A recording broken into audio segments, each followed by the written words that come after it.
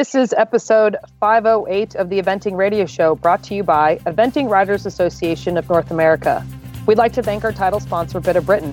Find everything you need for eventing at bitofbritain.com.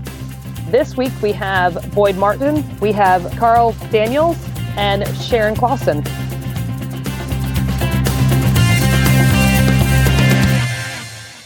This is Max in very wet, rainy, thunderstormy Lexington, Kentucky. And this is Joe from wet, rainy, thunderstormy Ocala, Florida, and you are listening to the Eventing Radio Show. So, Max, it's not as sunny and lovely as we're used to. Oh, I know. It's actually quite nice, though. I mean, it's we needed a bit of rain here, and yeah, it's okay. It's okay. We're absolutely desperate for rain here. Yeah. We're we're really enjoying it. I think I left the sunshine behind with me in the UK. Yeah, you had a good bit of trip over there, didn't you? Yeah, no, everyone was very pleased to see me. They said, "Joe, you've brought the sun." Oh, very nice of you. And I said, "Well, you're welcome." You are just a little ray of sunshine. Exactly. So yeah, no, I had a fabulous trip with my great mates Tammy Smith and Katie Rupel. We went around and looked at horses and things. Got to go to Badminton Horse Trials, which was pretty cool. Very cool. And I want to say a big shout out to all my mates and people that put up that found tickets and found wristlets and found car passes and things like that for me. Thank you very much, guys. I appreciate all that because I sort of a bit of a whip round near the end, Facebook message, who's got a ticket for Joe? But it was all good. But yeah, no, we got to walk the course, Max, and a bit of a contrast to last year where it was a bit of a killer, whereas this year, you know, just after coming off Kentucky, I would have said that it was quite a bit smaller in dimensions, pretty technical. A long way. 12 minutes is a long way. Yeah. In these days, you know. But it's relatively flat there. I mean, there's not a lot, except for out the back. There's not a lot of undulation, is there? No. But 12 minutes is still a long haul. Yeah. No, there's hardly a hill. It's pretty flat. 12 minutes is a long haul, but the ground really did make a big difference. Yeah. It had a lot of rain. It had cleared up, but it hadn't really.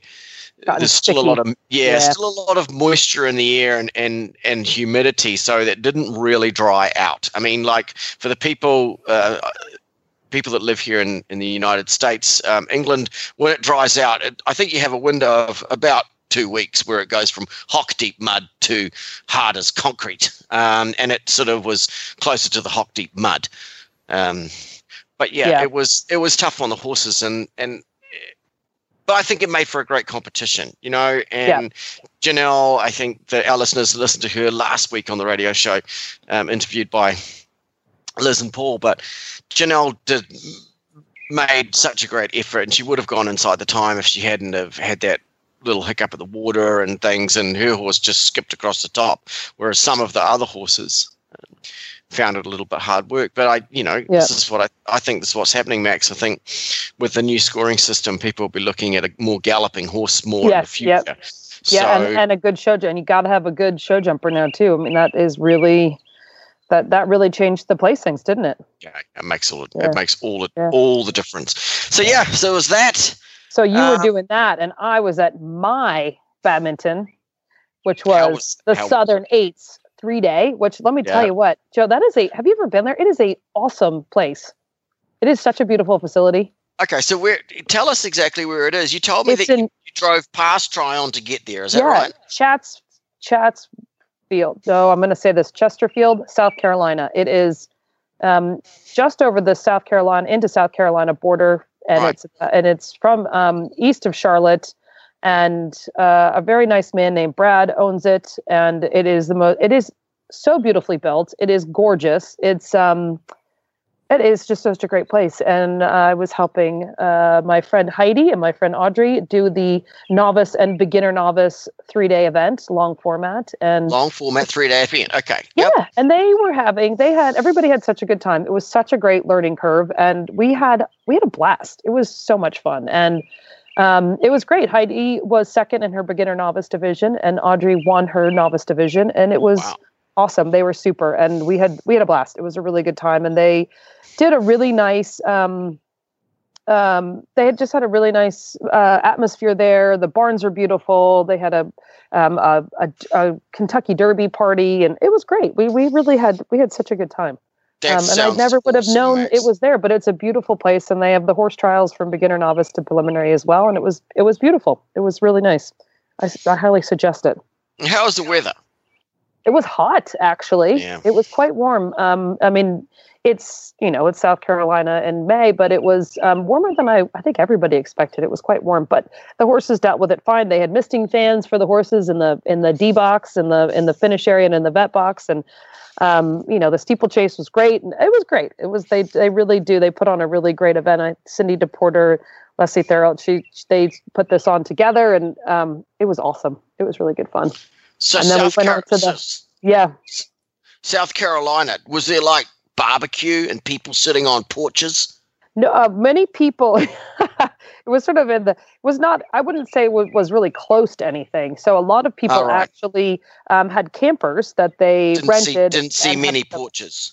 Not many porches, not many of anything. Brad owns quite a big chunk of land there, and it's out there, but it's well worth it. But it was fun because a lot of people camped, and so that was kind of fun to do that. And then it was good. Then off to Jersey Fresh, where we'll be talking to Boyd Martin about his whirlwind of wins and his horses and such. And and nobody actually. I have to. I was about to say, Max. It was pretty great. And I'm going to say this wrong, but the Bowmeyer Ingelheim, the crew that makes Gastergaard and Legend and that group, they put on a tent out front, outside of the stabling. They put in a nice little area where they had a couch, and they put rubber mats down, so we were standing on it. But this year, Max, nobody lost their cookies or drove the porcelain bus. Nobody chucked. Nope. Yep. Nobody chucked. And it was nice. It was a good event. It was, the horse ambulance didn't move. The human ambulance didn't move, and nobody threw up. So I would say it was a success. Well, listeners, the contrast from last year, luckily, Joe was one of the few people that didn't get sick and eat the chicken salad, but it's a huge relief that. So but so it was a good event, Max. But it was a good event. Rained cats and dogs on the last day, didn't it? It not the whole day, but for a lot of it, it just sort of got real cold and rainy. But we got a bit of rain on Friday night, a bit of rain early Saturday morning. So the cross country track actually was quite good. And it was good. Mark Phillips' second year of designing there, so that was great. Do you think he might beef it up a little bit next year? I believe it'll sort of start to get beefed back up again. I only say that, listeners, because there was a tremendous amount of clear rounds and things, but I mean it's one of those things. But with any luck, it'll just get a little bit harder. Yep. The people at Bromont is always a very big, tough track, and people did the CIC sort of prepping for Bromont and went, oh, God, I wish we had a bit more. But still, I think it was a good, confident round for most people, and they're sort of ready to go now. A good conditioning run, too, because it was, there's some hills and such there. So, it was good. It was good. Okay. Yeah. Very good. Well, Max, we've got quite a long show, and our trot set listeners were going to be pretty excited because there's plenty for you to listen to today. We've got plenty of really cool guests, but first we will get to our title sponsor, Bit of Britain. I'm Jenny Brannigan, and I'm here to introduce to you None Finer's American-style cross-country boots. When you are running a cross-country course, it's important that your horse's legs are protected from concussion, whether it be from wrapping them on jumps or hitting themselves with their own hooves. These cross-country boots are the best quality you can buy. John Nunn is dedicated to using the best material he can, and he has updated the exterior to a 60-80 denier nylon for extra durability. The American-style cross-country boots are foam-filled with wide, large, single-touch closure straps. The front boots are fitted with a shatterproof tendon guard, and the hind boots have a cannon bone guard for superior protection against concussion. Getting boot rubs can be oftentimes a dream-shattering thing to have happen if it happens to you at an FEI event and you can't treat them. I love using these boots whether I'm riding beginner novice or advanced. They really fit my horse's legs fantastically. They stay up and never slip down. Joining us now, we have Irish young rider, we could call him, Cathal Daniels. Hey, Carl, how are you doing? Great. Thanks very much for having me. No, well, thanks for coming on at short notice. So we wanted to have a bit of a chat to you and to get our listeners, especially on this side of the pond over here in the United States, just to know a little bit more about you. You won 2 CIC sections in the 3-star at Chatsworth this weekend, and which is a pretty awesome effort. And I had a quick look down the list, and it looks like you had another one there as well in the other class. Is that what you had there, the 3 horses this weekend? Yeah, I took 3 horses over to Chatsworth for the CIC 3-star. Originally, it probably wasn't in the plans originally, but we've had a little bit of not a great start to the season over here with the weather and ground conditions. So so I took 3-star horses over, and they were in 2 different sections, and I ended up winning both sections, which was I was delighted with. The horses ran very well, and the ground conditions were very good. They're as good as we're going to get so far this year. I was delighted. Yeah. Have you ever been up to Chatsworth before? I was in the RM class 2 years ago. 2 years ago. It's a beautiful place, Chatsworth. Yeah. And tell us about your horses. So just before we got on the phone, my wife said that one of the horses that you won on is the 4-star horse, and I can't even pronounce its name. It's called something. Go on. Yeah, thank you. Okay, tell us about this one first. Yeah. So I got her as a 6-year-old. She's 15 hands chestnut mare. Nice. Love those. Really? Yeah, one of those. Cool. Wait, you had her at badminton last year, didn't you?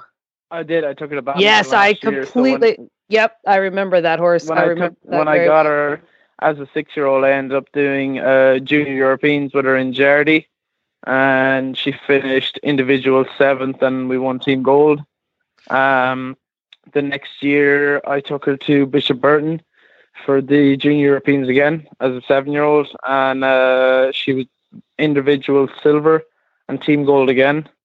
And then she's done some young rider Europeans where we've won medals there as well. And I done my first Nations Cup with her in Bucklow, and we won the Nations Cup there as well. And last year I took her to badminton, and she had a little bit of a bad experience at badminton in the dressage.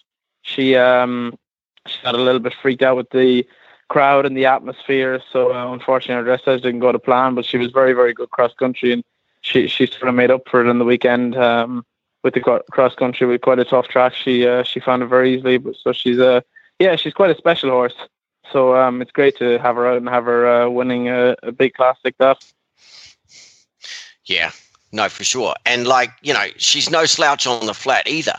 31 dressage is pretty good going, isn't it? And she jumped clean, and she had just a few time. Yeah, but yeah, I mean, she just had a few time. Yeah. Yeah, but it's hard there though, isn't it? I mean, nobody makes the time, do they? Yeah, no, the time is tight there, and there's plenty of hills, and she was my first of the 3 rides, and she hasn't done so much fitness work this year. We've concentrated a lot on the dressage over the winter and getting her happy with the atmosphere, and so we haven't been preparing her for any top classes, but she's very, very tough mentally and physically. So even though she wasn't quite fit, she's still able to run hard on the occasions, and she's tough all around. Yeah. So what's your plan for her for the next sort of few months coming up? I mean, so she's entered for Le Mullen, 4-star. So she just does a little bit of work here at home, and then goes to Le Mullen hopefully. So if we can replicate that in Le Mullen, I'd be quite happy. Yeah, that would be. I'm sure you would. So tell us about the other horse, Sammy Davis Jr. He won section C, and looked like he had a really fast time cross country. Yeah, so he's actually owned by the same owner, Margaret and Frank Kinsella. So it's quite special that they own both the horses that won. So I got him as a 4-year-old and produced him from a 4-year-old up along. He's won international 2 stars from a 6-year-old. As a 7-year-old, he was second in a CIC 3-star. So quite a good horse. Very, very talented on all 3 phases. He does very smart dressage tests and finishes on it a lot of the time. So yeah, he did a nice test. There were 1 or 2 mistakes, and he got a 31. He's very talented. So like he could have been better. I was hoping for a little bit of a better dressage test, but he jumped well. He hit the last fence down jumping, unfortunately. But it turns out that he was still able to grasp him with a fast cross country round. He was very switched on, and he was obviously very fit, and he galloped well around the cross country. And yeah, he was quick enough. That's awesome. And then you had the other one that finished 14th. So you've got quite a few upper level horses. It's kind of nice to be able to practice a lot on that. Hey. Yeah, I'm starting to build my string and starting to get horses at the higher level and trying to keep them there. The other horses, he little bit greener at 3-star level. He's on a few 3 stars last year, and he's starting to get there. And he was actually impressed me quite a lot on the cross country, even though he's a little bit green with all the combinations. He was very switched on, and I was still able to keep a good pace with him. He had 7 time faults or 7 penalties or something like that, which is still quite good going. So he goes to Bramham CCI 3-star for the under 25 class. And the Sammy Davis Jr. will go to Bramham, but he'll do the senior class in Bramham. Right. Awesome. Very good. So, Carl, where's home exactly? I'm from Galway, which is the west of Ireland, but I'm based in Kildare, in Calverstown in Kildare, which would be just 40 minutes from Dublin. So it's quite central. I'm very, very lucky in the base I'm in. It's a very, very good setup with a cross country school and the gallops and a nice arena. So yeah, I'm quite lucky where I am. Yeah. And have these horses, I mean, like you said about the weather, and we know that everybody's had a really, really tough time this spring because it's just hosed with rain the whole time. Did they get many runs in before you went over to Chatsworth this time? No, they got 1 run here at home, 1 small 2-star run just to get them out of home really, and then I took them all to Belton International, and they went to Belton with the intention of withdrawing them after show jumping, because they were all planning on doing a CCI 3-star the week after in Ballindennis. Right. But it turns out that Ballindennis was cancelled, so I ran them cross country, but I ran them quite slow, and it hadn't been cancelled when I was running them cross country, but it was quite possible with the weather that we were getting. It was very, very bad, so we couldn't see it running. So I ended up running them cross country in Belton slow, and that's all they'd got. So they only had two real runs. Yeah. So I was very happy with them coming out and being very very switched on for the amount of form they had this season. Yeah. No, absolutely. But it's surprising, isn't it, Max? Like, there's quite a lot of horses come out and haven't really done much, and they get up to speed fairly quickly, don't they?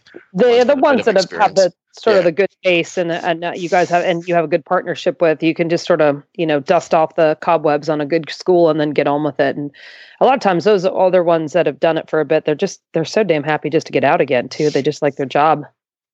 Yeah. Yeah. So who did you grow up training with? Who would be your mentors from Ireland? From Ireland, like when I was back home, I trained with Ralph Conroy, who would have trained me through ponies, and for my ponies, I went to a Pony Europeans in my last year ponies and ended up winning the Europeans team and individual. So I would have trained Ralph Conroy all through then, and then I set up on my own after that, and Ian Fern trains me a lot on the show jumping. He's also the senior show jumping trainer, so that works works quite good. And my dressage trainer will be Ian Woodhead, who is he's actually based in the UK, but is the Irish dressage trainer as well. So I train with that quite a bit. Yeah. And so the aim for you to get to come over here and to try on in a few months, eh? Yes, definitely. That's definitely my intention. So hopefully I've made an okay start at it. So just need to keep it up now for during the season and keep my results somewhere like that. And which one would be your favorite your hope that you would be able to take? I would probably pick on the Sammy Davis Jr. horse. He is younger and he is less experienced, but I think in Tryon with the surface dressage and the big arena, I think he could pull a better dressage score, and which would obviously bring a better team score. And I'd be confident that I could be quick cross country and hopefully jump clear around on the last day with him. He's got a very good head, even though he's a young horse. He's quite a competitor, so I think I would pick him. But if I had to take my mare, I wouldn't be too disappointed either. She's good too. So it's a nice position to be in. Yeah, no, it sure is, and there's quite a bit of depth and strength at the moment for Ireland, which is fantastic for you guys.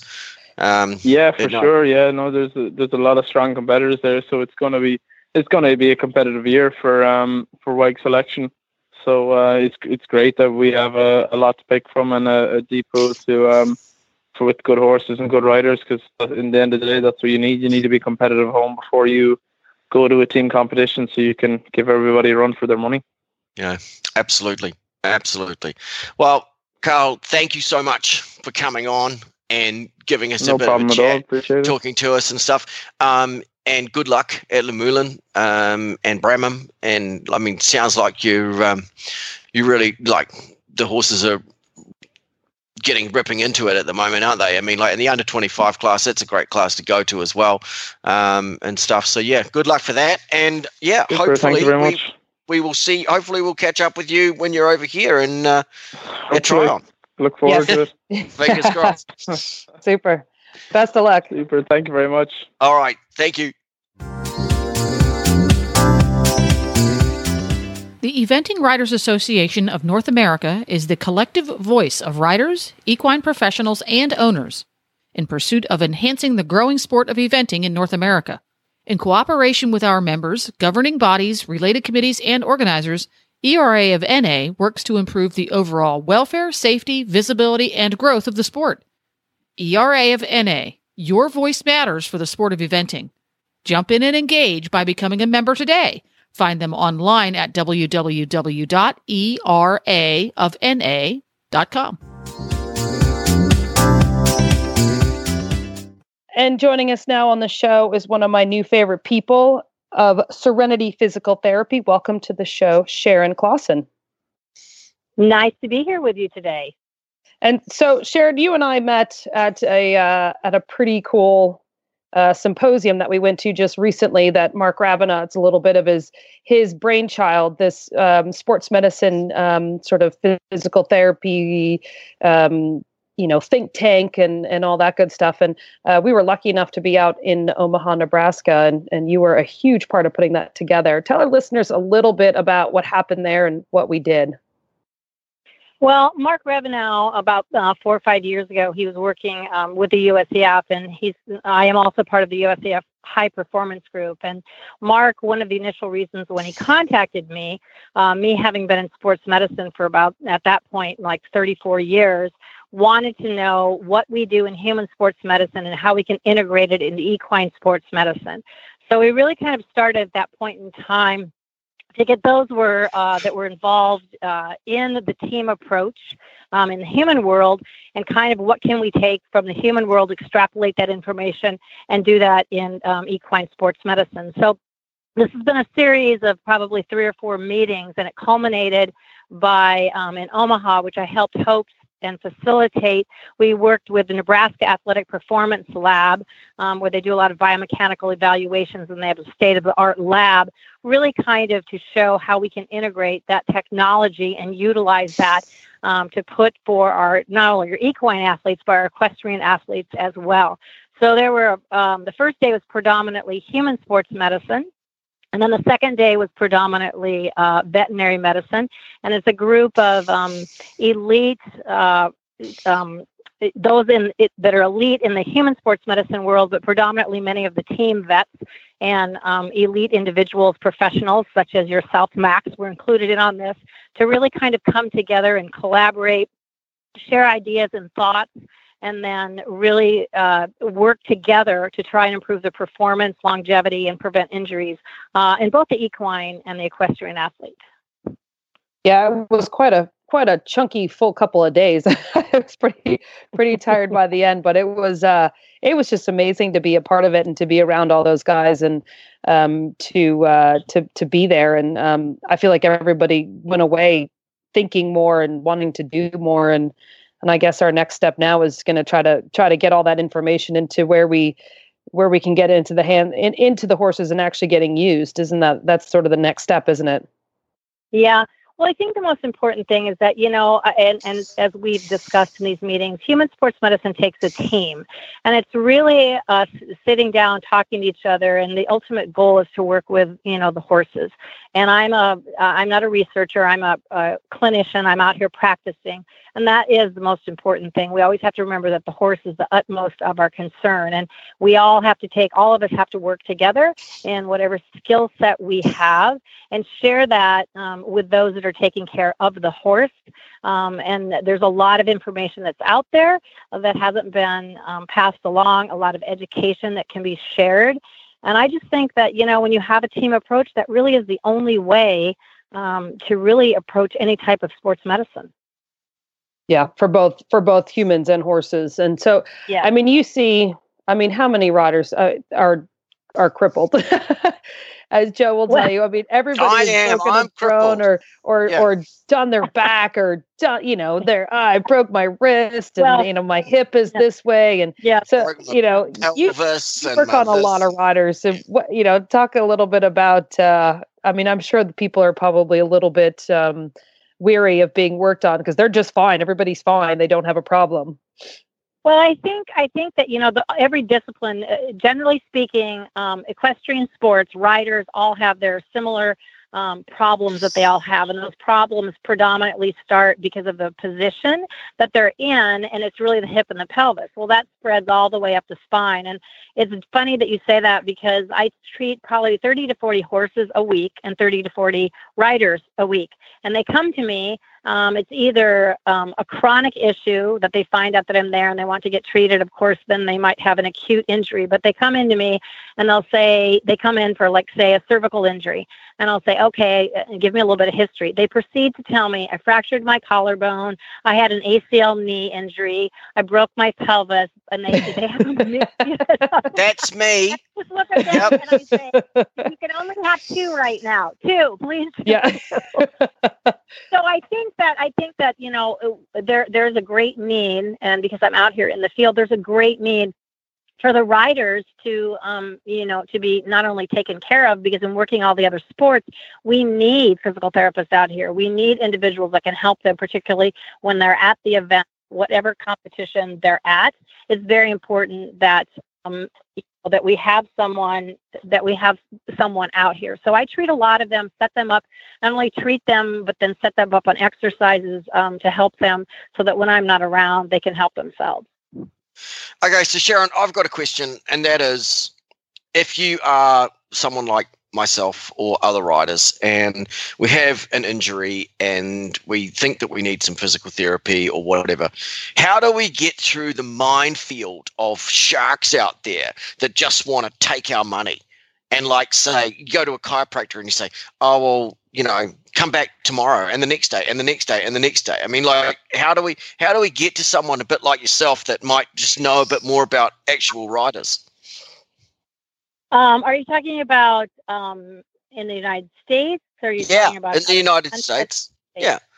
For a start. I will tell you that I think, first of all, that you, first of all, anybody can call me from wherever they are in the country or get a consultation from me if needed be. There are physical therapists. Generally speaking, most physical therapists can evaluate any type of injury, whether it's basketball, soccer, football, riding, tennis, whatever it is. They have the knowledge to do that. I'm a little bit unique because I ride as well. So I have a little bit more of an understanding of what the sport entails. I think that going to somebody, whatever it is, they need to have a degree. You have a lot of individuals, particularly out here. I jokingly refer to people being out here in the equestrian world as the wild, wild west, because all sorts of things are thrown at riders. You need to use this machine. You need to do this. You need this. You need sound medicine. I mean, you need somebody who has a degree, has the education, who definitely can help you. And most physical therapists, let's say you ride and you strain your back. You go, you have a event and you have a terrible back pain. It's radiating down to the back of your leg. Any physical therapist can help you with that. Basically, they'll take you out of pain. It'll increase your range of motion, increase your strength. But the most important thing that they will do is they'll set you up on exercises so you don't have to keep coming back and seeing them again and again and again. That's really our goal, is really to get our athletes as independent as possible, and also teach them, what they can do to kind of treat themselves. So there are physical therapists all throughout this country that go through that have a degree, and it's a doctorate program here in the United States. So there's many that you can reach out to that should be able to assist you. Okay. So my next question is, do you see certain injuries in certain levels of riders and age groups? No, I do not think that it's inclusive. Naturally, the less talented rider would probably have a tendency, or less fit rider will have a tendency to have overuse injuries or traumatic injuries, falls. But I see elite athletes, because I treat FEI, I see elite athletes, and as you know, with any of the major events, I mean, you have a lot of falls that occur, and those more traumatic injuries. Or you have in the elite athletes, you have more chronic, repetitive, or postural problems. They never get them fixed. They never get themselves fixed. They have an injury. They never fully recover. They never fully strengthen, and they go back in it again and again. So when you're talking about creaking as a rider or having all these injuries, just think about any other sport, any other elite sport. They all have physical therapists or athletic trainers that are working with them. And you're going to have at lower level, you are going to have some different type of injuries, but you're going to have, I treat amateurs and juniors all the way up to, FEI, World Cup, and Olympic athletes. And they have similar type injuries. Interestingly enough, the elite athletes just don't address them. Right. They just keep on going. Yeah.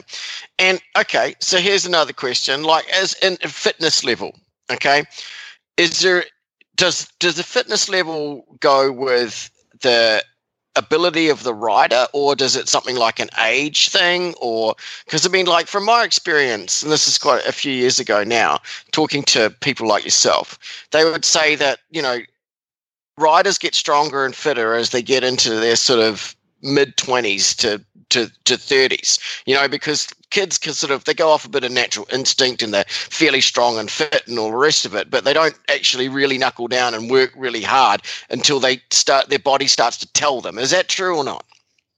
Well, I think it really depends individually upon the athlete. You have some athletes that are, 18, 19, and 20, and they're really committed. And then you have other ones that have had some injuries, and they know, they're not in their 20s anymore, and they really have to, really be committed to an exercise program. I think it's really dependent upon, the athlete and their level. Some athletes are just natural athletes, and they maintain a high level of fitness, and they don't really need to do much. So I think it really kind of depends. I'd like to be able to give you an exact answer to that question, but I don't think that I really can, because it's really specific to each athlete, that you're working with. So some of them have to work harder, and some of them don't have to work as hard. However, when they get older, they're going to have to do something because they're not going to be able to compete with the younger ones. Like when you're in your 50s, you can't compete with the 20-year-olds. You really need to do something. Yeah. I don't know. I asked Mark Todd. He doesn't do too bad, actually. But I think, no, he loves his yoga, though. I know that for a start. Yeah. Now, my next question was, give us some examples of rider injuries that sort of transform down into the horse's way of going. Oh, wow. Do you know what I'm trying to? Do you know what I'm trying to say here? Yep. Okay, so really, and I've done a lot of work on this. Not only have I evaluated the horse separately and the rider separately, and then the two of them together. Much of what I'm going to tell you is anecdotal. There's no research behind any of this. We're hoping to get this, but I will give you some examples that might, kind of help you understand this a little bit more. If you have a rider, for example, that has low back pain. So a rider has low back pain. They're going to maybe shift over to one side more or the other.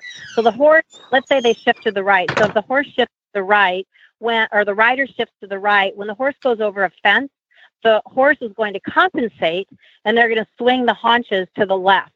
Okay, and then what will happen is a couple things will happen. They'll land more on the right fore when they land, and they have that twisting in the haunches. And over a long period of time, you're going to have a lot of changes, pathological changes, subclinical, which can lead to SI problems, lumbar problems, stifle, hock problems on that left side. And so you see, by just a simple rider position and changes with that, you also see riders, not at the elite level, but more lower levels, they'll be pounding on the horse's back. And that's something, of course, that just common sense tells you the horse is going to have back pain. Sure. A lot of riders are right-handed. So the horses will have greater range of motion in their necks going to the right than they will the left. And they, interestingly enough, will have more range of motion of the ribs on the left and less on the right. So that affects the horse too. It affects their stride. It affects their ability to flex. And if you have a problem in the back, then it can compound itself in the horse with lameness issues in the front end as well. Sharon, you've said that you've gone to a barn and have worked on one rider's horses a few times, and you work on the one horse, and you see the same problem with each horse, and then you sort of look to the rider and say, "Okay, what's going on with you?" Yeah. Well, I shouldn't say a lot, but vets will refer me and they'll say, "You know what? I'm treating these horses. The same thing's happening again and again. They're ridden by the same rider. And you need to go in." And so I go in, and I'm fortunate to be able to go in and to look at the rider and to assess the rider and then say, "Listen, this is what's happening to your horses. This is how you are affecting your horses." So at that point in time, if I go into barn and one rider is really predominantly riding all these horses, I'm like, I have to explain to them, and I do slow motion video analysis, and I do evaluation of them, and then I correct their problems that they have, and then it transfers, and then the horses all just miraculously get better. Because you showed us a very cool, when we were out in Omaha at your beautiful farm there, you had the sensors on the rider. You did the same thing that I think it's called the catapult system. Is that right? Was it the Qualisys system or the motion detectors? Is that what you were talking about? You could tell where looking at the riders and if they were crooked or unbalanced or something. It was just, It was very, very interesting. And then you showed, like, once you corrected that person, the horse's jump changed so much. It was very, very, very interesting to see. Well, if you look at it, if you really look at it, if you have, another sport I make an analogy to, if you have pairs figure skating, if you have to look at both of the athletes, and we have the only difference is that we're dealing with two different species, but one of them affects the other. I would say that the rider, just because of all my cases that I see and all my athletes that I work at, I would say the rider affects the horse more than the horse affects the rider, seemingly. Now, you have horses that will jump hard to the right. You'll have horses that, they'll kick hard behind, and that's definitely going to affect the rider as well because they have to compensate.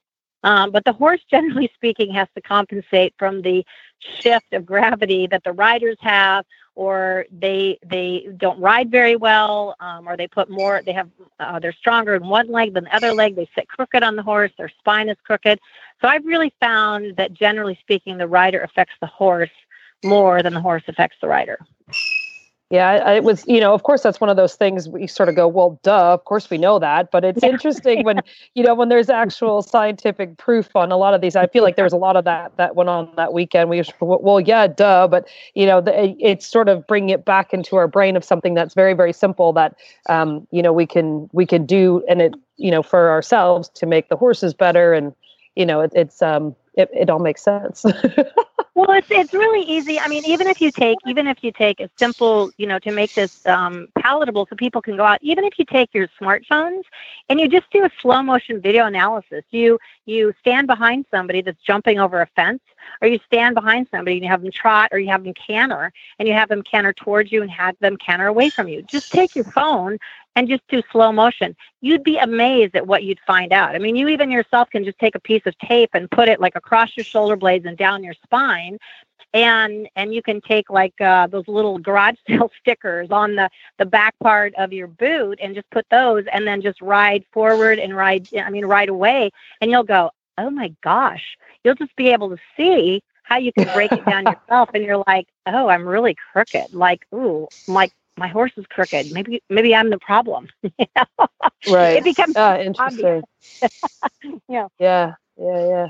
So one of the big things that you and I talked about, Sharon, because obviously your world is mostly jumping and with the jumpers, and you jump yourself, and because you are fairly successful rider too. And so, but one thing we were discussing, because obviously the eventing is my passion and sort of what I do, we were talking about recovery, and because that's such a big thing for our event horses, for them to get ready to go do the next thing. And in the jumping too, we forget, we think, oh, they're just show jumping, but the jumpers at that top level, the recovery thing is such a big deal. And we were talking, and you taught me a little bit about some interesting things, especially for the show jumping itself. There are times when, Joe, you know this, the riders come out of the show jumping ring. What's the first thing they do? They get off. Right. And we don't actually think about what the horses need to be fine the next day, or the next, whenever they're going to be getting worked again. So Sharon, talk to us a little bit about things that you know and you see, what things that you would do with your horses as you come out of the show jump ring. Well, I think when it comes in relation to show jumping or eventing or any type of thing where the horse is doing any type of aerobic or anaerobic exercise, you can relate it to human medicine as well, and you build up lactic acid. We all know what that lactic acid feels like, and you have to get rid of that lactic acid. And actually, research has shown that the best way to get rid of lactic acid in a horse is to trot. So when you stop show jumping, I always tell my riders, I'm like, you take that horse out and trot. Drop the rein if you can, unless they're so hot they can't handle it, and just trot him. Nice, slow, long trot. Trot him as you can for 5 to 10 minutes, and then you can cool down, and then you can walk. That also gets rid of the lactic acid, and the reason why it does that is it's just muscle pumping. I mean, if you just think about taking a bag and just pumping, then that's kind of what it does. That's really important that you do that, because then 2 days later, what happens is you can get delayed onset muscle soreness. So that helps the horse to recover better. And that's something it's super simple. You just trot after any activity. Yeah. It's again, sounds simple. Well, it's like we would say, duh. Yeah. Hey, so no, but it's not. Look, way back, and this is before I started eventing, Max, they used to have a phase E. Okay. Oh, really? Yes. And after the cross country, okay, after you'd gone for 1 million miles anyway, you had to go and trot them off. Okay. I mean, this has been around for a while. This is not new news. We all knew this, and I was actually it's strange. I've seen it around a bit, and we probably should all do it. I mean, I know that when I finished my gallops, the horses trot for at least 5 minutes. Yeah. Sometimes 10 on the way home, and it's just probably because I've just got into a really good spot, and I know that I've got a really good place to trot home and things, and I trot them home. Then I time my walk for 10 minutes afterwards, and then I get off and if my stethoscope's handy, I have a listen to their heart, and if not, I just hold my finger on it and just count and see where I'm at. But I mean, that's like, sort of older and more experienced, but there's been places where I've gone, like Sweden was one years ago, and they were all coming out of the ring and they're trotting 2 or 3 laps of the warm-up after their show jumping round. And we thought all these jumpers were a bit nuts, because like, you just got to jump around. What are you worried about? But they knew what they're doing, and it is all part of it. And well, a little bit on with that too. I think there are a lot of things that have been around for a long time, but I just think they need to be kind of they need to be brought up again. And there are simple things that you can do. Max, you're referring to recovery too. The other thing too is that coming from the human sports medicine arena, we put ice, like icing. I think we talked about that a little bit about when to ice and how to ice and that kind of things. Well, it's just, it really is kind of common sense in a way. You cause microscopic trauma and it can go from point A to point B, and you want to stop it as soon as possible. So really icing as quickly as you can will stop that inflammatory process, So it's just something that people need to be aware of. They need to try and do, the best form of icing actually is ice water. It's been, it's the best, but not everybody might have that. But putting ice on as soon as possible really is the most important thing. And I'm amazed at how many people, like, they'll take the horse and they'll walk them, they'll give them a bath, they'll walk them around. It's like an hour later. And I'm like, oh my gosh, you just missed a great opportunity, because that is part of recovery as well. And it really helps. It really helps the healing process and helps them to recover. Why is ice water the best form of ice? Because it reaches the therapeutic level of icing. That is the best. That's the answer. Like research has shown it. Research has shown that is the best form of icing, because it reaches, and don't ask me because I don't have it off the top of my head because I'm not a researcher, but it provides the best method of icing those tissues, more so than anything else. Right. What about ice water with salt in? Make it even colder. You can put ice water with salt in it as well. I haven't done research on that, so I can't tell you what the difference is. I mean, yes, you can make it colder. Of course, you have to be careful that you're not getting up above the knee on the horse, because then you have the soft tissue in there. I mean, basically below it, God kind of made these great animals, so they just have the tendons and ligaments down below, and so you can ice those pretty intensely, So salt water, putting salt in it is good as well, but just plain ice water is really the best form of icing. And you were saying not above the knee. Is that because that's where the muscles start? Is that what you're saying? Yeah, exactly. I mean, you can for a certain period of time, but yeah, that's where the muscles. I mean, I have a slide that's so funny because I'm from Omaha, Nebraska, where it does snow, and we go out and we have a joke, and that there's a slide I show in my new presentations, and I just have the snow, and I have this mare, and she's in all this snow in 2 trash cans, and I'm like, here's how we ice in Omaha. Kind of. Hey, whatever works, right? Slushy. Yeah, Slushy's exactly. Good. Yeah, that is awesome. That is cool. Yeah. So is there anything else you want to tell our listeners, and any good places to read up on things, any tips? What else can you tell our listeners? We could sit here and have you on forever, but we got to, our friends that do trot sets to this, they need to stop at some point. I don't know. I mean, I think the most important thing, one of the most important things, is you need to recognize that for the riders, you guys are athletes. This is a sport, and you need to take care of yourselves. As much as you take care of the horses, you need to take care of yourselves. And it's a very demanding sport. It's a very dangerous sport. You spend hours and hours at it. We're very passionate about what we do. And, eventers the riders themselves take a lot of insult to their bodies.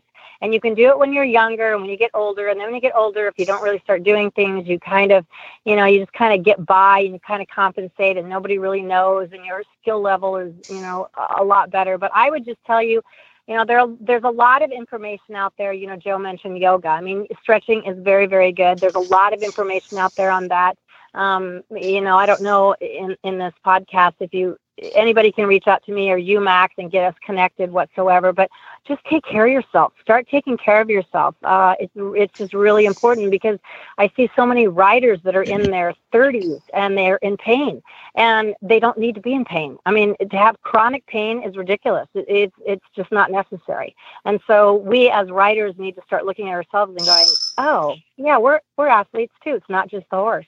So I think that's the biggest thing that I see. We neglect ourselves as riders, and we don't need to. Absolutely. And rider fitness is also very important, no matter what level you're doing, isn't it? Yes, rider fitness is very important. I would say probably for a rider, the biggest thing would be core strength. A rider needs very, very good core strength, more so than I take that back. No, eventers you need aerobics. Aerobics and core strength, very, very important. And then tertiary to that would be, stretching and maybe some specifics. But aerobics and aerobic capacity and core strength, very important. Because if you have core strength mainly and the balance, you'll be able to do everything with, your arms and your legs to help balance you on the horse and keep you on the horse. Very important. Yeah. So, and if people want to find you, do have a Facebook page, Serenity Physical Therapy. Yes. And they can message me on that if they need to anytime. I'm pretty good about getting back to them, and I'll be more than happy to help in any way. I work and treat with riders basically all over the world. Just don't call me from Latvia and ask me. I might not be able to, I can try to evaluate you over the phone, but I might not be able to help as much. Yeah. Excellent. Well, Sharon, we're going to let you go and get out of your wet clothes because you've just finished a class. How was your class? Did you jump well? The class was actually good. And I'm yes, I did. Now I'm going into the meter 40. So good. So you're about to do that. So we need to let you go and walk your course and see what you're doing. Well, hopefully. Thank you all very much for including me. I really appreciate the time and energy that you're doing towards this. I think it's great. And, any questions that I can help answer. Once again, I'm very passionate about physical therapy. I'm very passionate about horses and all the sports included in it. And thank you very much for you for doing this and reaching out and providing this information for everybody out there, because that's awesome. Way to go, guys. Joining us now is the hat trick champion from the weekend, Boyd Martin. Welcome to the show. Yep. Thanks, Maxie. Good to be on the show. How are you guys all going? Not bad. Not bad. You had kind of a sort of a busy weekend at the old Jersey Fresh, didn't you? Yeah, it's an event that's close to me, and like to prepare all the horses that are going to Bromont there, and also spin a few around the CCI, the 3-day event for the 2-star and 3-star. So I actually had a few more entered there, and I ran the weekend before at MCTA and some this weekend at Fair Hill. So I've got a good group of upper level horses at the moment, so it's good actually being able to sort of, pick and choose and place them at events that they suit them to. Yeah. So talk to us a little bit about the group you had here. You had a couple in the 2-star, what did we figure out? You jumped, 217 cross-country jumps on Saturday? Is that what they were saying? Yeah, I read that this morning, actually. It was... It felt like it too on Sunday morning, to be honest. I'm starting to get a bit old, I think. But I had my old mate Shamwari in the CIC 2-star. Funny enough, he was the most seasoned horse, but in the easiest class. I just thought I'd give him a nice spin around an easy track. He's just getting prepared to go to Lemuel 4-star in a couple of weeks, and and had a really exciting mare in the CCI 2-star from Chris Turner. It's a mare called On Cue. So it's a real nice one. That won it. And then it also had in the CIC 3-star Kira having her first start. There's a mare, real good jumping there, and then Steady Eddie, who bombed out at Kentucky. Well, I retired at Kentucky after a run out, and then I had 2 first-time CCI 3-star horses in Long Island Tea and Ray Price. So yeah, it was a big weekend, mate. Busy enough, and some of these horses you've had for a bit, and some are new-ish to you. And so, I mean, how were you pretty happy with where they are and what you're planning to do with them and all that? Yeah, I'm getting in a better and better position, to be honest. And I mean, Joe can contest to this. Is when you first come to sort of restart your whole career, you basically just got to fill your barn up with whatever comes your way, and you ride a fair bit of junk, and you break bones, and and it's, to be honest, it's not that fun.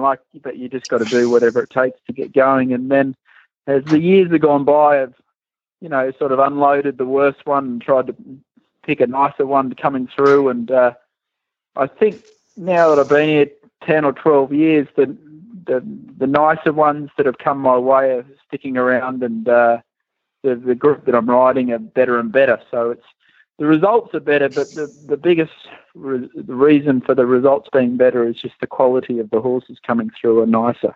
And the best part about that, it's really enjoyable to compete them, because you're enjoying schooling them on the flat, or you're enjoying, you're not worried about breaking your neck cross country, and you don't have to pray too much in the show jumping, and it's fun actually. It's there's been many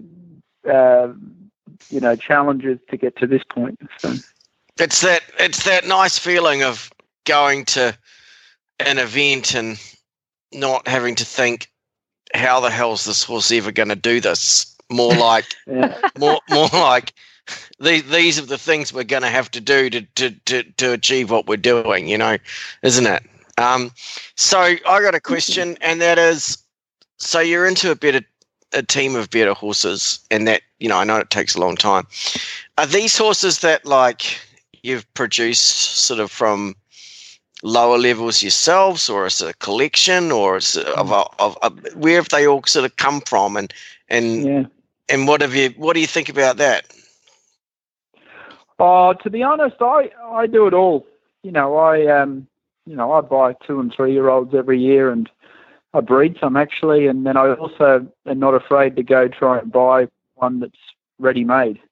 And the group that I had on the weekend was a bit of everything. I bought Steady Eddie from Australia as a off-the-track thoroughbred, and Long Island Tea and Shamwari sort of bought at the upper level already. So I don't personally have a set method.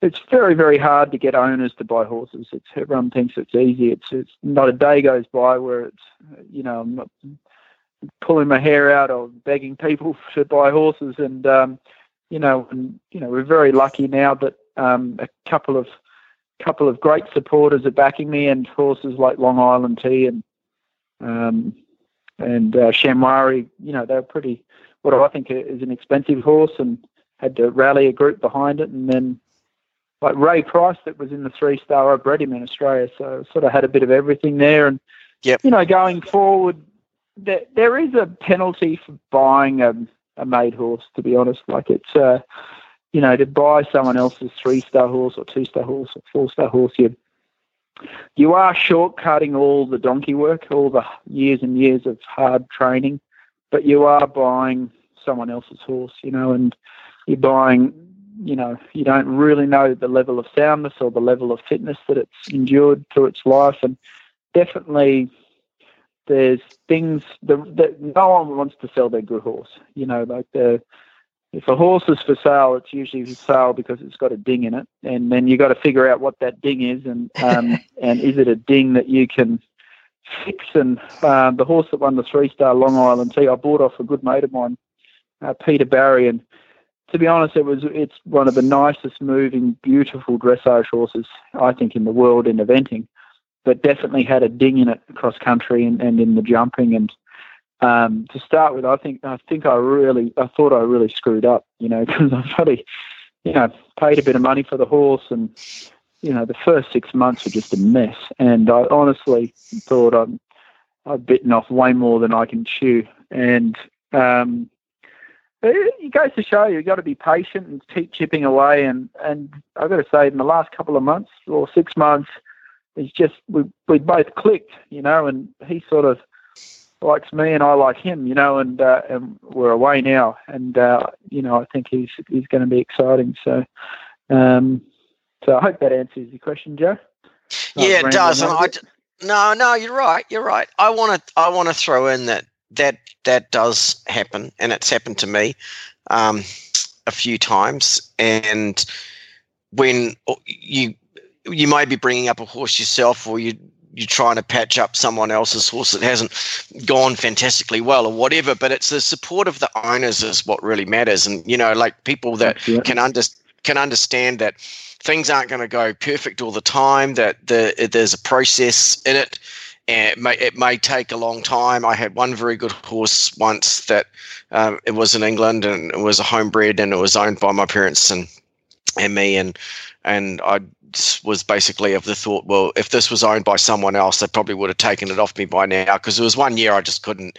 I crashed it, I fell off, it slipped over, you name it, everything happened, and then a year later, everything just clicked into place, and the horse was, running around the biggest events in the world, and it's just it takes time, doesn't it, Boyd?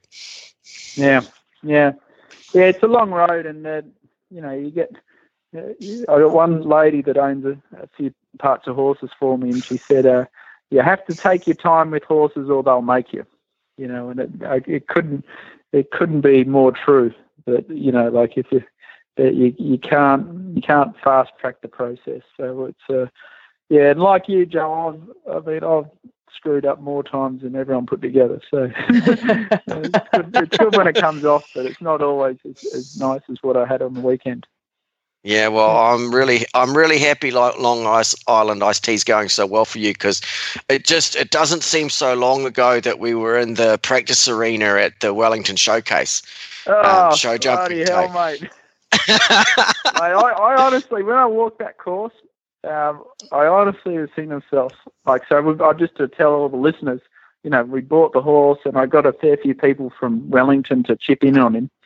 And the first event was the Wellington Showcase. So all 10 of them flew down to see this new horse, and it was just a stupid thing for me to do.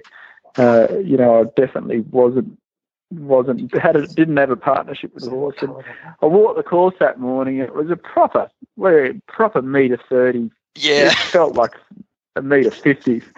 And I'm thinking to myself, I'm dead. And I was trying to think, okay, what about if I faked a colic?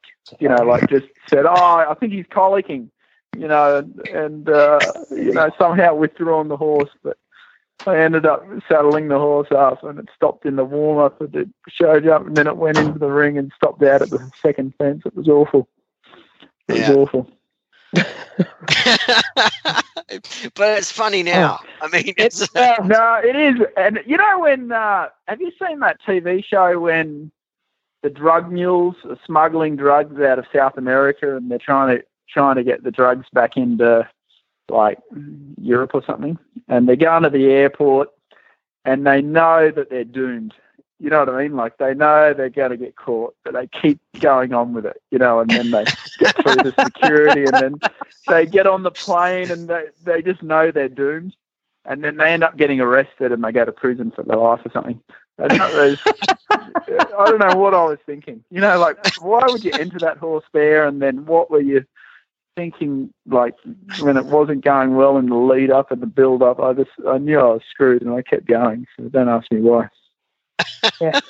Oh man. Oh God. That is. Dear. Yeah. Well, it's a success story. We'll talk about. We like success stories. We like it.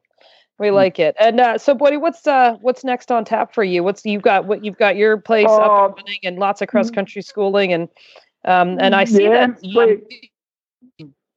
Wow. Well, I thought that was. I'll tell you what we're doing now. We're building a gallop track here. Oh, wow.